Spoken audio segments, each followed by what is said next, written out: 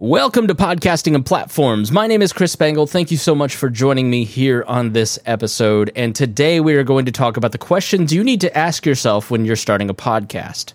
Now, I have put together a guide, a system that I have personally done without knowing it. Looking back, I just sat down one day and I started to think about, how did I get here? How did I get to a point where I have a podcast network? I'm a podcast coach and I have several podcasts of my own. How did I get to this point? What did I need to think through? My boss uses this term, and I think he means it complimentary, but he goes, you're kind of an unconscious competent, where you do the right things, you just didn't know you were doing it at the time. So, and he's sort of right about that. But when people ask me, what do I need to do to start a podcast? And I love systems. I love plans. I love having a roadmap from getting from here to there. And I wanted to put into a single PDF that kind of roadmap. What are the stages to get to that point?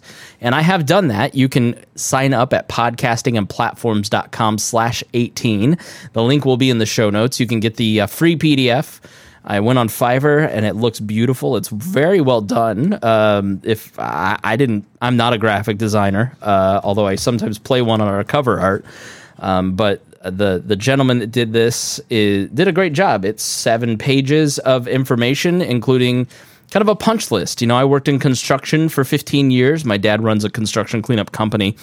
And one of the most important parts of a construction project is the very end, when you put together your punch list and you start going through and saying, okay, this needs done. I need to do this. I need to do that. And that's what's in this document, the 18 questions everyone needs to answer before launching a podcast. And it starts with stage 1. And the first thing that everybody does when they want to start a podcast is overspend on equipment. Please don't do that. Please don't buy podcast equipment until you're really sure what you want to say and what you want to do. Because you can do what I did, which is make mistakes to the tune of several $1,000s and buy equipment that you never use. I have 2 cameras that I was going to use to live stream the show back in 2015. I spent a lot of money on them, and I never used them. And it's dumb things like that. I see people all the time. They say, I'm starting a podcast, and I'm using a Blue Yeti. And my heart hurts because the Audio-Technica 2100 is such a better microphone.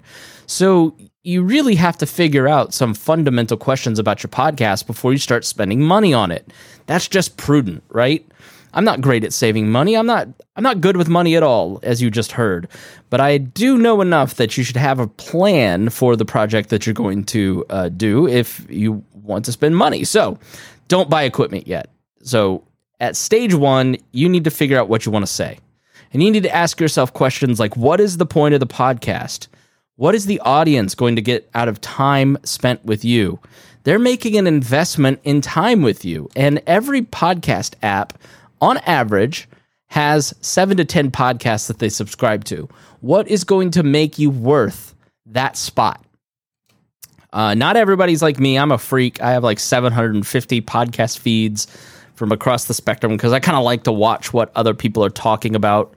And thank you, Downcast, for being able to handle that many feeds because Apple clocks out at 100.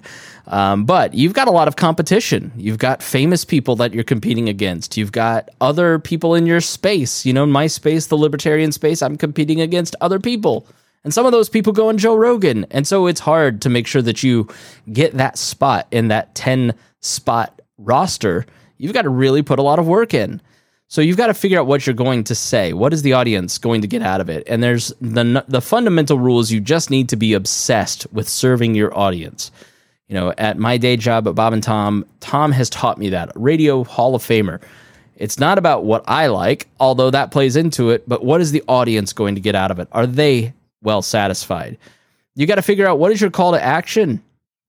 Like, are you going to have them do something? What is the point of you doing this podcast? How are you going to be served by doing this podcast? Is it to I do my shows because I'm curious, intellectually curious, and I love to do research. And I love to ask myself questions and then answer them. Some people start a podcast because they want influence in their space. Some people want to do it for money, which is it takes a while to monetize a podcast. So if your goal is to get rich doing a podcast, you want to pick a secondary goal. For some people, it's downloads. I want to get downloads and be popular. Again, like money, it's going to take you a long time to get there, and there's going to be a few, sometimes years of suckage to get to that point. But you have to figure out what you're getting out of it. Is it community? Is it friendship with your co-hosts, right? So you got to think all this stuff through and simplify that into the title and descriptions. And you've got to, again, figure out that metrics of success. Now, once you've kind of got the fundamental mission of your show down, then stage 2 kicks in and you start building that platform. So what type of show are you going to do? Are you going to do a storytelling show? What kind of microphones do you need for that? Are you going to use sound effects? Are you going to use music to make it sound like one of these great NPR podcasts? Are you going to do a round table where you and your friends sit around a table? Are you going to do an interview show over Skype or Zoom? Skype. How 2013 of me. Or are you going to do, an in-person interview show or an online interview show, right? So the type of content that you craft determines the type of equipment that you're going to need. Are you going to do video or audio? What equipment do you have to purchase at that point? And you have to think through these things. What is the feel of the show? What sound design or artwork? Is it going to be a happy-go-lucky, feel happy, bouncy music, beautiful, white with, like cupcake colors, right? Like a kid's birthday party. Or is it dark and brooding and you need a dark piece of artwork and ominous music playing in the background? So you have to think through these things. How are you going to achieve the goals that you set out in stage 1? Now, then stage 3, after you kind of get that stuff kicks in and you start figuring out how am I going to get this podcast out there? How am I going to distribute it to people? What podcast host am I going to use? What social channels do I need to set up? And then that leads to stage 4, where you start building community, telling people about your show, promoting it, and connecting with an audience. And then stage 5, way down the road, comes monetization. Are you going to be ad supported? Are you going to be Patreon supported? Are you going to do merch? Are you going to do both? But the most important thing that you need to ask yourself is, do I have time to do this well? Do I have time to reach the goals that I set out from the beginning? For most people, yes. It just means I need to take some time from, I love to play Civilizations on my iPad, and I spend possibly too much time doing that. And I need to be reading more books because I'm not achieving my reading goal this year, right? So I have time to do everything that I do because I just do less of that time-wasting stuff now.